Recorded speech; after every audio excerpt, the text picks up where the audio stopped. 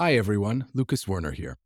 If you've been enjoying these conversations about art and culture, you might want to check out the newest releases from David Werner Books, where we've published award-winning titles on Deanne Arbus, Yayoi Kusama, and Carrie James Marshall, in addition to Ekphrasis, the critically acclaimed series of texts on art.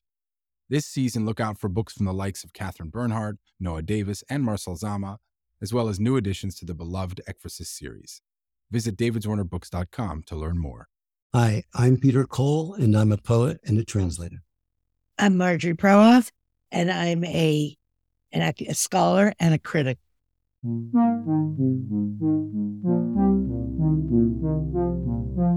From David Werner, this is Dialogues, a podcast about artists and the way they think.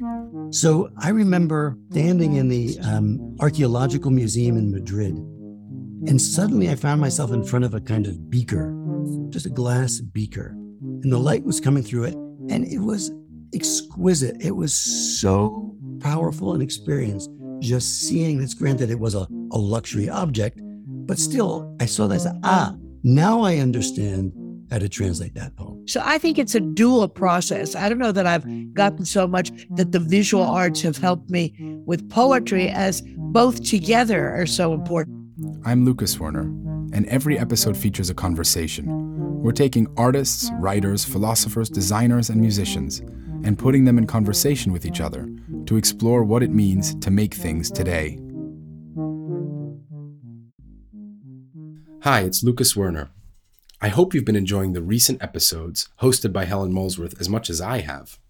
I'm making a brief return to the Dialogues feed for a fascinating conversation with Peter Cole and Marjorie Perloff. Peter is a MacArthur Award-winning poet and translator, someone I've known and learned from for a long time since he was my professor at Yale and has remained a friend ever since. And Marjorie is a critic and scholar of avant-garde poetry, someone with exceptional knowledge and urgent thoughts on the state of poetry right now. They're both invested in contemporary art and its long-standing relationship to poetic language, so we got together to talk on the occasion of Peter's brand new book of verse called Draw Me After. It features work by the artist Terry Winters and poems inspired by the likes of Agnes Martin. At its core, it's a book about the expression of embodied experiences with art, that intimate and essential partnership between what we see and what we say.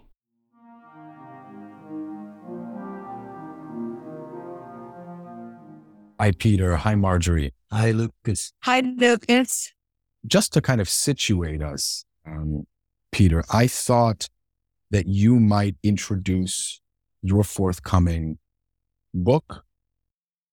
So the book is called Draw Me After, and it has a drawing by Terry Winters on the cover. And so it would be natural, and a long poem about Terry Winters' drawings in there. And there are also poems about work by Agnes Martin and Joel Shapiro, his sculptures in particular, but some of his prints, installations. And so it would be natural to assume that it was a kind of ekphrastic book. But it's a little more complicated than that, and a little deceptive, I think, in that the phrase, the title Draw Me After, actually comes from the Song of Songs. Although these days, you can't assume that anybody will recognize that. But in the Song of Songs, it is in the opening, the first chapter of the Song of Songs, the female figure, this is already like chapter 1, verse 4. So it's right at the very, very beginning. The female figure says to this mysterious male lover who has appeared, but we don't really know where he is or what he is or who he is, says, "Draw me after you, let us run." It's this kind of erotic invitation. So it can be taken in the history of the Bible just as this is a love poem, probably the most famous love poem in certainly in Western civilization, maybe in the world today. But what I did with it is I took an epigraph from the primary Kabbalistic text, the Zohar, which served as a kind of wild, sometimes hallucinatory, supercharged, imaginative commentary on the Bible. And on this particular verse of Song of Songs, it says that all the letters called, saying, "Draw me after you, let us run." All the letters called, saying, draw me after you, let us run. In other words, the writers of this book of the Zohar understood this kind of figure of desire to be referring to the letters of the Hebrew alphabet, which is such an incredibly I find that amazingly attractive as a writer and compelling. It fits into a whole larger Kabbalistic matrix. But the book is really about that kind of desire and that kind of attraction and that kind of affinity with certain visual artists only being one case in point, and with not just the artist, but obviously with their works. So there's the question of where does affinity begin? How did this come to be? I think it takes me a long, when I start out with writing a book of poetry, I don't know that I'm writing a book of poetry, I'm just writing poems. And in this case, I think one of the earliest poems was the series for Terry Winters' work. And that came from an invitation, or it's actually even before the invitation. 2014, I published a book with New Directions called The Invention of Influence. Long poem there about a maverick disciple of Freud. Doesn't really matter. But I finished the book and getting near production. And of course, what do? You look for a cover image. And I didn't have anything in mind. And so I began Googling and typing in keywords. And within a very, very short time, and maybe even I put in The Invention of Influence, which is the title of an essay by this maverick disciple of Freud. Within a very short time, up popped this picture, this print that turned out to be by Terry Winters. I had known of Terry's work, but I didn't know Terry. And it just totally kind of knocked my psychic socks off. It was, has he read this book already? I mean, how is it possible that he was reading my mind with the print, which was called Bomb? I have to ask, Peter, what about that? It's a kind of a powerful thing to say, that a print feels like it's reading your mind, right? Looks like, at first glance, for I think a normal person, the ordinary reader or viewer, it would look like molecules under a microscope, or even a kind of subatomic representation of what's happening with particles, something out of higher physics. But for me, it looked like a straight Kabbalistic diagram, like there are many medieval Kabbalistic diagrams. And people have written books about the connection between advanced physics and Kabbalah. So it's not unusual, but I thought, does he know this kind of stuff? Because there was still already a lot of Kabbalistic stuff in my work, sort of in the background of my work. Anyway, I wrote to him, wrote him a note. He was incredibly gracious, said I could use it. He was very happy about that. We struck up a friendship, and a couple of years later, he wrote asking me, I could send him. He said there was an essay of mine he wanted to read. He couldn't find it anywhere, and could I send it to him? And it was actually the first literary critical essay I had ever published. It was in my mid-20s, and it was on Mark Rothko, Barnett Newman, and the poets Louis Zukofsky and George Oppen. And I was using the paintings to read the poems in a way, and vice versa. And I sent it to him. I said, look, a little embarrassing. It's the first thing I ever published, but I looked at it. It seemed like it held up. So he read it, and then he invited me to write something. He said, I'm having a big show at the Drawing Center in New York. Would you be willing to write something for the catalog? And so I said, yeah, sure. Let's look at some drawings. And I didn't know it would be an essay, would be a poem. And I went out to his studio in Hudson Valley and looked at a lot of drawings, spent the day with him and his wife. And the drawings just totally appealed to me. I mean, real deep affinity. And I said, absolutely. And it was also very clear to me that this would be a poem. And so it took a while, but gradually I lived with these drawings and reproductions of them and wrote that poem. And it evolved from there. And then suddenly I saw that, actually have other things like this. The Agnes Martin show was around that time, right, at the Guggenheim. Yep. And little by little, it began to form itself. There's also poems in the book about Hebrew letters. Yes. I just mentioned the quote from the Zohar, looking at the Hebrew letters as glyphs, as objects to be responded to and to be called into relation, which is something that I've had since I was a child. I had a somewhat traditional Jewish education, at least the first 10 years, 13 years of my life. And I had wanted for years to write about the Hebrew letters and sort of the thrill I get from them. And I wondered, could I do that in English? Or is that something that's not available to an English reader? So it was a kind of experiment that I set for myself. Anyway, in a nutshell, there's other poems too, sort of more conventional lyrics in some ways, but that's how the whole project began. And it grew organically. There's a real kind of dream logic to the way the book took shape, and it quite a while for that shape to assert itself. I'm curious, Marjorie, what drew you, to this book in particular? I haven't read the blurb that you wrote for the book, but it sounds like it's a very beautiful response that you had. And maybe to Peter's work more generally, sort of like having heard the inside take, as it were. Yeah. What is the outside take? Letters are so wonderful, those letter poems, but I don't know the Hebrew letters. I don't know a word of Hebrew. So that is a very strange thing that makes the whole book strange. But I especially love these letter poems because for the audience, what Peter does is, let's say Gimel is third, and like a camel kicks its neck out for a thing as though on a limb bearing a burden. And it is a kind of ekphrasis. They were, making a picture out of it, but they're so suggestive, these letters. And I love that kind of thing. But you asked what drew me originally to the book. And what did is that I think, this is just my idea, I think most poetry today that's written isn't poetry at all. It's nothing. It's not poetry. It's free verse. Free verse is now more than 100 years old. We've had free verse ever since Whitman, and the great master of free verse at the beginning of the century was Ezra Pound, and Williams was another one, William Carlos Williams. And free verse isn't just free. You have to do something with the lines. And we now more and more have poetry. Pick up any magazine, a poetry magazine, and the poetry is just prose. It's just cut up prose. I was walking down the street and I said, really? It's not condensed. Nothing is done. And what Peter is one of the few poets, and really one of the few, and that attracted me, that the music of these poems is just wonderful. And everything is how the sounds are related.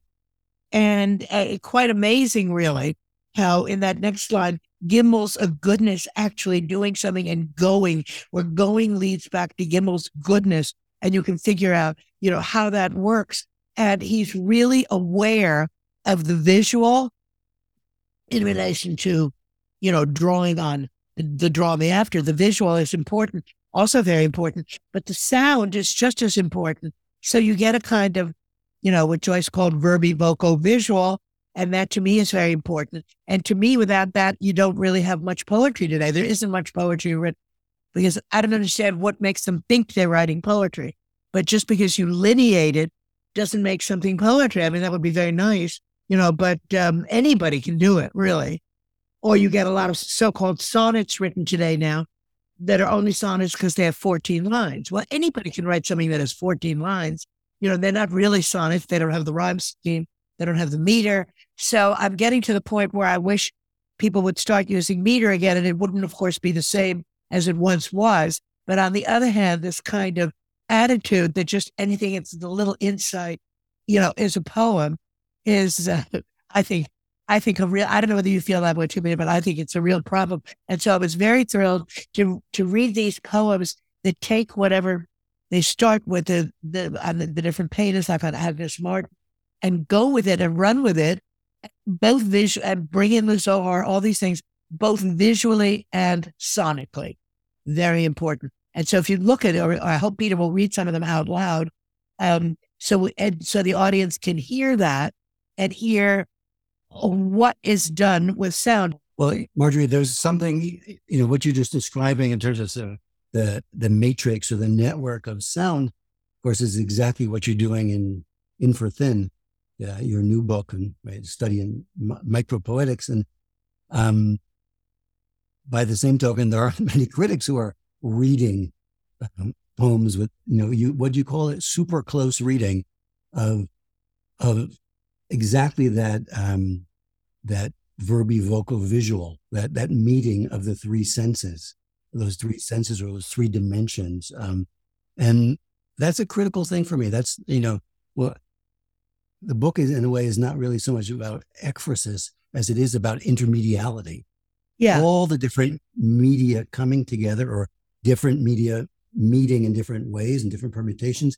And you quote in Infrathin, you quote Victor Shklovsky's, I think quoting Tolstoy, talking about the beautiful labyrinth of linkages.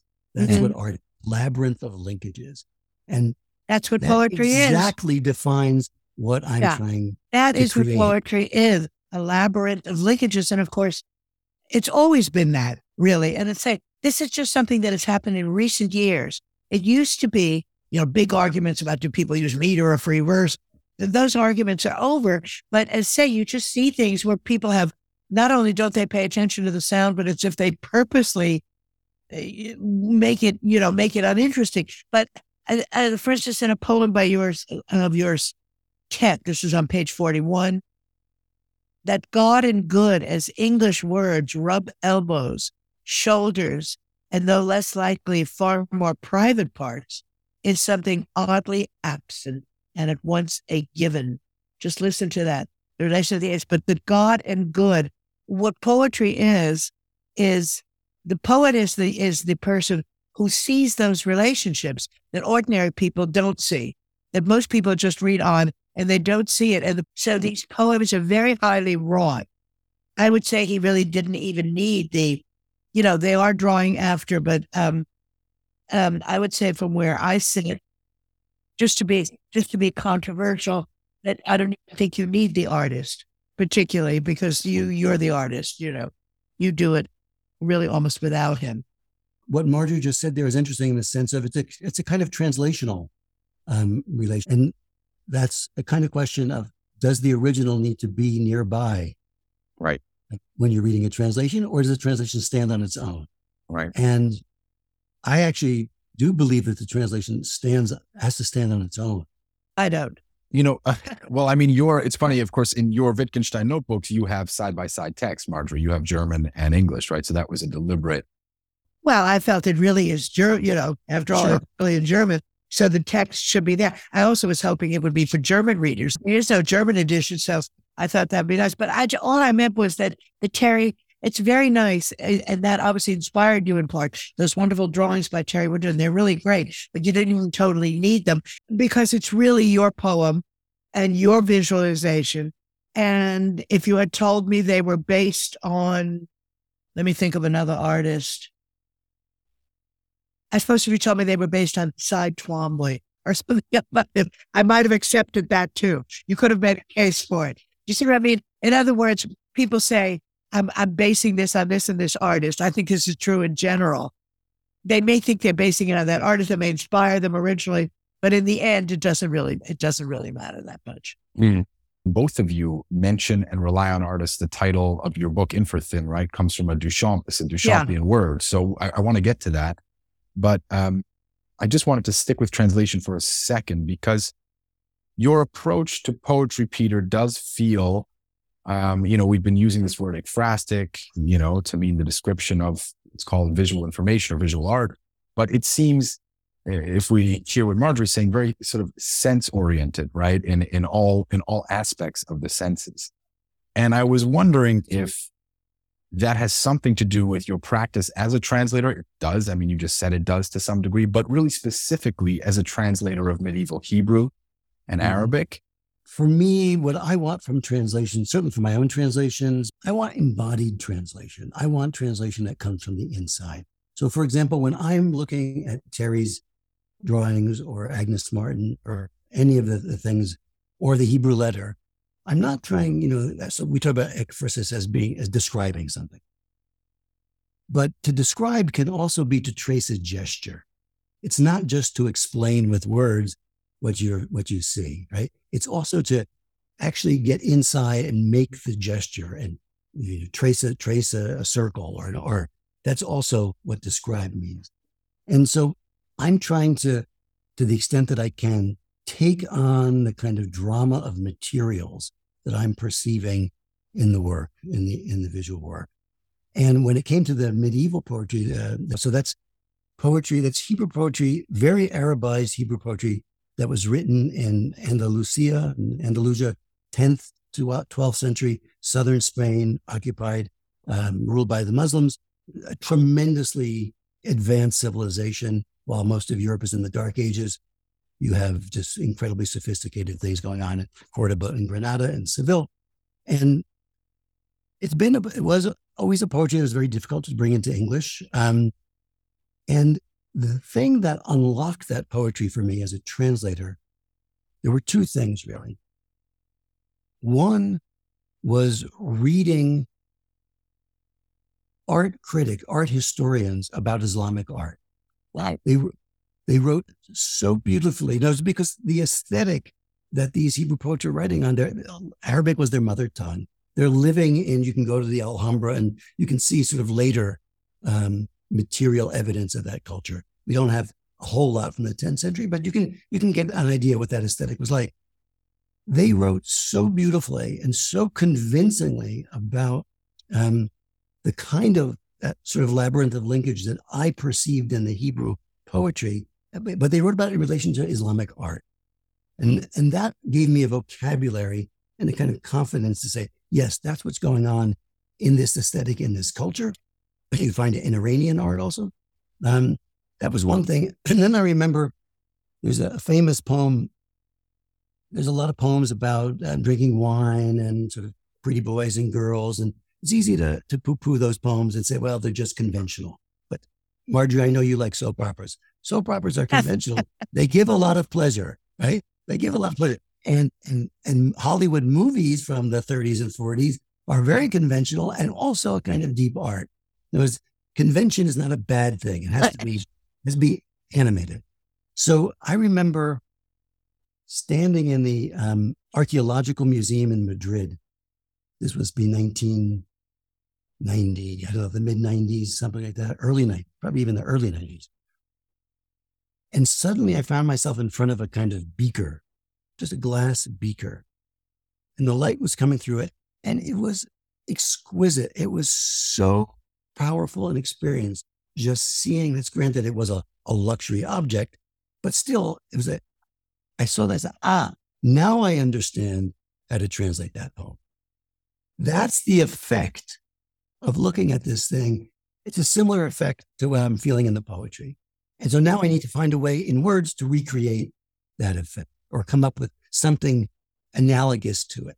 And I had the good fortune, Lucas, of reviewing Peter's book. This is back in 2007 for book form, The Dream of the Poem, the poetry. And I was just knocked out by it because, well, first of all the different forms, the different poetic forms that he deals with, and they're love poems, and many of them are very sexy. Some of them are very funny, and they're comparable to Provençal poetry, and so on. And one of the interesting things is that the Oulipo poets in Paris, in France, who I always liked a lot, and Jacques Roubaud, one of my favorites, who's quite brilliant in talking about poetry too, has a book called, I don't know if you've ever seen this, Peter, The Death of Alexander. Have you ever seen that? I've not seen. I've seen a lot of his work, but not that one. La mort d'Alexandre. And the death of Alexander means the death of the Alexandrine. And he talks in France about the Alexandrine had such a hold, the 12-syllable line with the break in the middle, and it had such strict rules. And the death of Alexander was the death of that form. It happened with Rimbaud, really after Baudelaire. It happened with prose poetry, and then it happened with Rimbaud. And but he talked a lot about what the early Provençal forms were like. And they're so brilliant. These love poems, and they're very set pieces in a way, but they do amazing things because they're the ultimate poems, I say, really formally perfect, that manage to do very witty things and with puns and with things like that. So I thought that the Hebrew poetry was quite similar. And obviously that has influenced Peter both consciously and unconsciously. Once you can have translated that poetry, which must have been very difficult, and he's done it over the years so wonderfully, it has influenced his poetry. So he's able to do things that other people aren't really, in a way, because he has that feel for what you can do with strict rules, actually. And it's also important to, when we think of these, Marjorie mentioned the Provençal poets, so we're talking now about, just a little bit before that, but these poets were the way I think of them is as a classicizing avant-garde.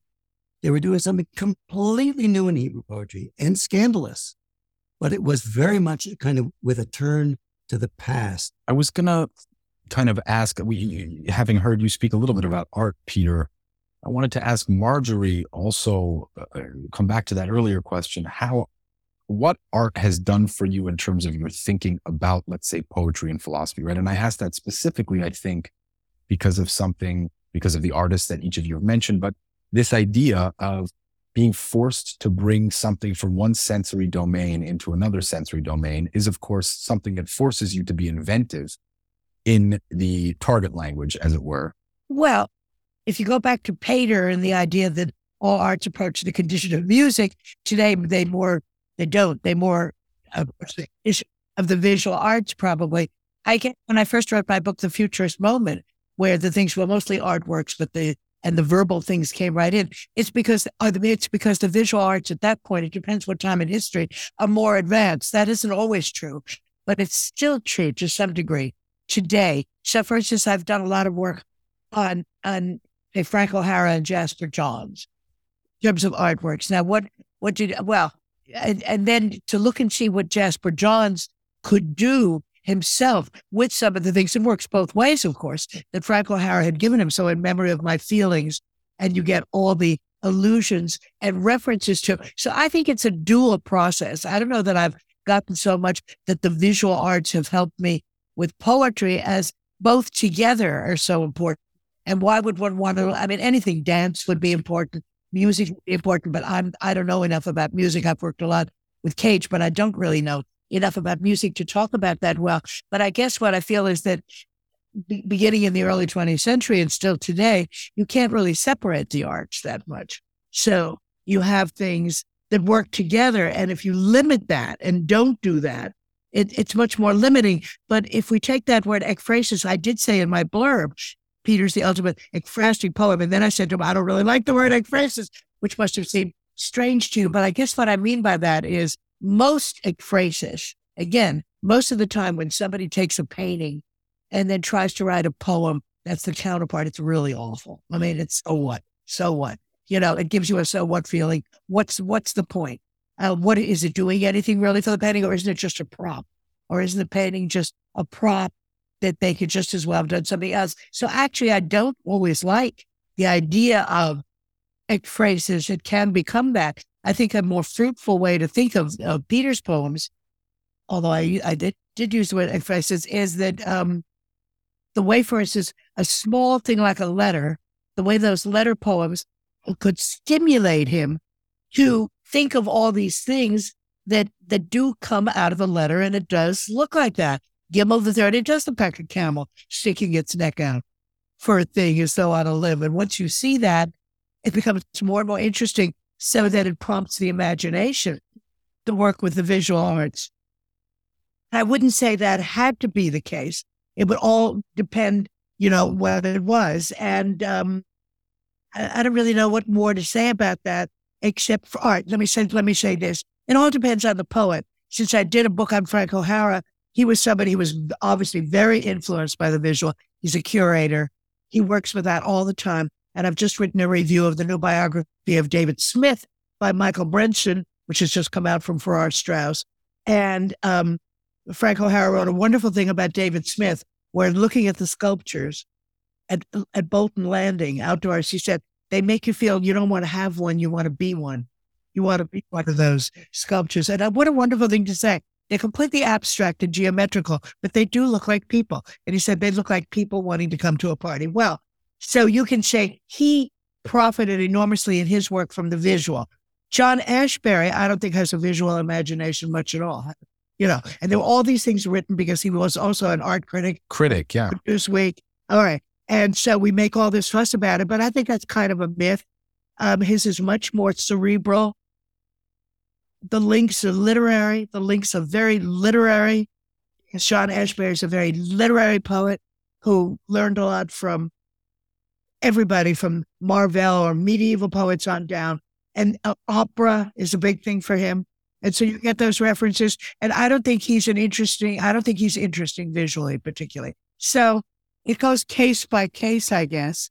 And it all depends what you are, what the poet is stimulated by and brings up these things. So I will never look at those Smith sculptures again and think, otherwise then, yeah, I'd like to be one, not have one, but be one. And because it was such an odd thing to say.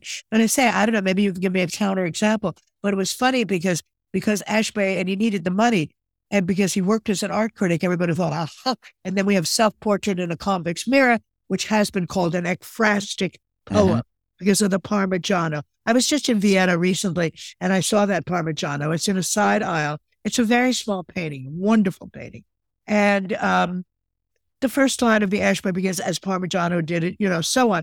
You go on, frankly, it gets further and further away from the painting. I don't think it has anything in common. But, it's interesting you say that because, of course, I feel like the most famous probably example of ekphrastic writing that gets taught is the Shield of Achilles. Shield of Shield of Achilles is, of course, an imagined object. It's a literary object, right? It's not like there's some shield, that was being described. It's a poetic piece of art, right? It's a piece of art that's invented in poetry. So at its very root, I think that kind of visual descriptive writing has a degree of invention as part of it, right? It's sort of like part of the DNA of that kind of writing. Yeah. Exactly. Yeah.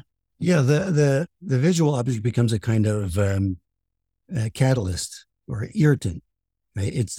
There's almost something arbitrary about it, but it happened to be one that stuck with you. I wanted to say something about what Marjorie said, her relationship to the word, ekphrastic in the sort of general sinking sense of, and I don't really like ekphrastic. So I feel the same way. And it's like when someone says to you, hey, I just wrote a historical novel. Would you read it? Your heart sinks. Or if you publish it's really not what you want them to be proposing to you. And it's the same thing when you lay on your friend, hey, I just wrote a book of ekphrastic poems. Want to see? It's like, because I think the implicit assumption is that there's going to be some sort of static standoff, right? There's something inert about the poem in relation. It came after, drove me after. It's just something just not animated, not alive. And the truth is that I've read the literature on ekphrastic, the sort of traditional things about the shield, and it didn't really, float my boat exactly.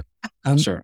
Whereas looking at these works of art it's the most exciting. It's as exciting as anything that could happen to you. And to account for that in sensory terms, that's what it was really all about. So it also goes back to the whole classicizing avant-garde. I have a habit of, I like, Marjorie is one of the great authorities on avant-garde poetry and sort of what we call experimental poetry. And I think of these poems as real experiments. I'm going to try to apply translational technique to this thing, or that I used to couplets, for example, rhymed couplets. I sort of cut my teeth on the Pound Williams line. I'm from Paterson. Williams is one of my gods. Pound's ear, is the greatest ear after Shakespeare, said Berryman. Rhymed couplets are not what you're supposed to do. But Robert Creeley said form should never be more than an extension of content. But sometimes if the content varies, so then the form should vary. And sometimes it seems like a rhymed couplet might actually be the right form for a given experience or digestion experience. So I've written in those things, which got some of my friends very upset. Like, what are you doing? What's happening? It's not like I started wearing a bow tie. It's just, this was an exciting thing to do. This is one of the possibilities. And I think that's what real experimentalism is. When you actually don't know what's going to happen. You have a hypothesis, you try something out, and sometimes it works and sometimes it doesn't. Peter, I think your Agnes Martin poem, which is one of the most beautiful ones, Look Again. There also is the critical faculty. We haven't talked about that in the poem. I mean, I really thought it's very hard to capture Agnes Martin. After all, superficially, it looks like nothing. The lines across the page, gray lines, they vary slightly, but but many people would say, what is that really? And when Peter gives the second stanza, this is every possible music there between those lines, between these lines, drawn in grays against the gray to graze the light that's there in beiges. Now, the next time I ever go back and see an Agnes Martin, that is such a perfect description. That is an ekphrasis of, if you want to call that ekphrasis, okay, that goes on in the painting, the slight change, the slightest alteration, and then the gray grazes the light, and you have that very slight change.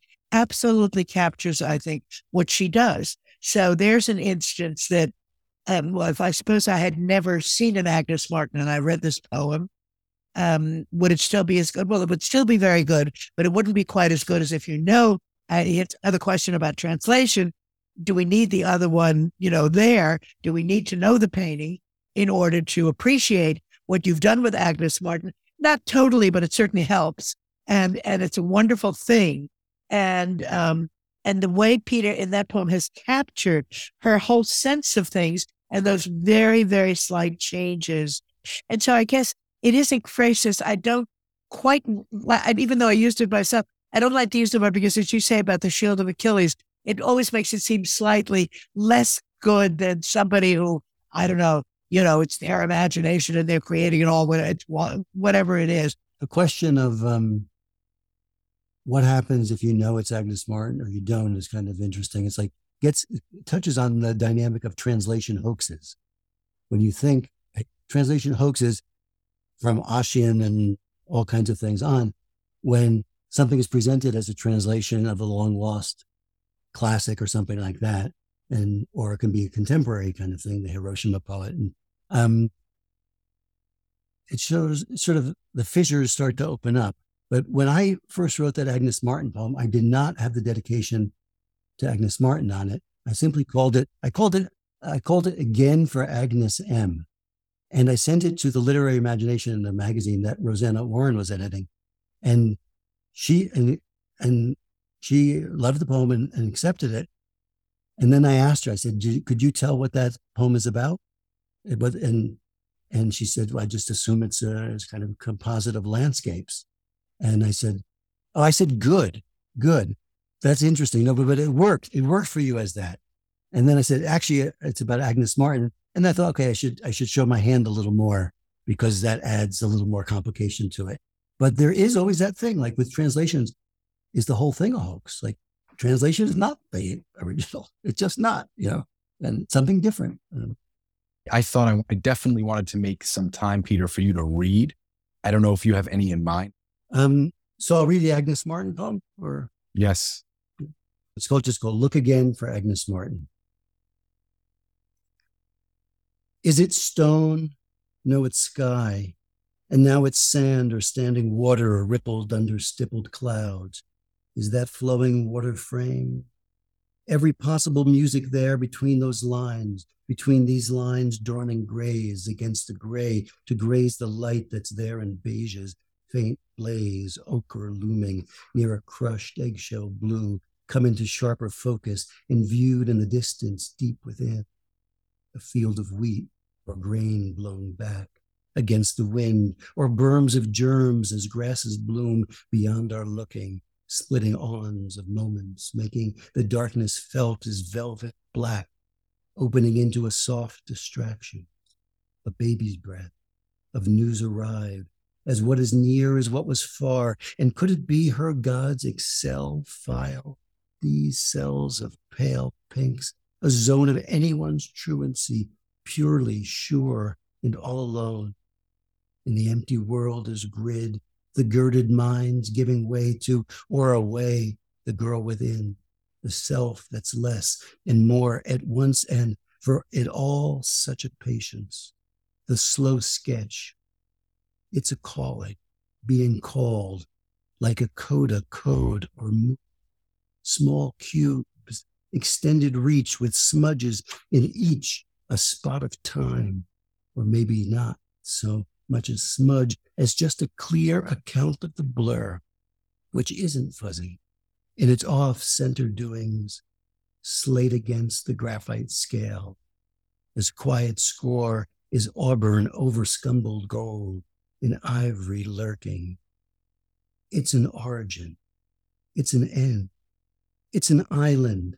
It's a friend and friendship's nimbus in the wavering margin waves, traveling light through rites like birth, as though it were saying, for all it's worth, look again, and again look. That's the luck we lock ourselves out of.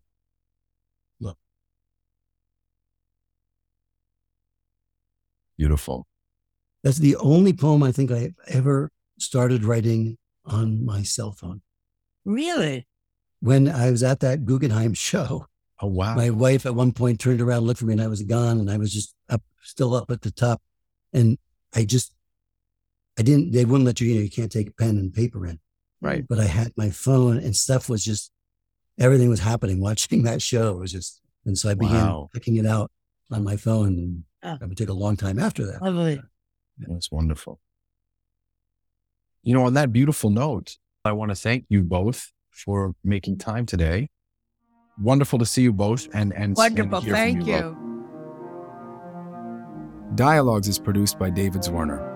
You can find out more about the artists on this series by going to davidzwerner.com/dialogues. And if you liked what you heard, please rate and review us on Apple Podcasts or wherever you listen. It really does help other people discover the show. I'm Lucas Werner. Thanks so much for listening, and I hope you join us again next time.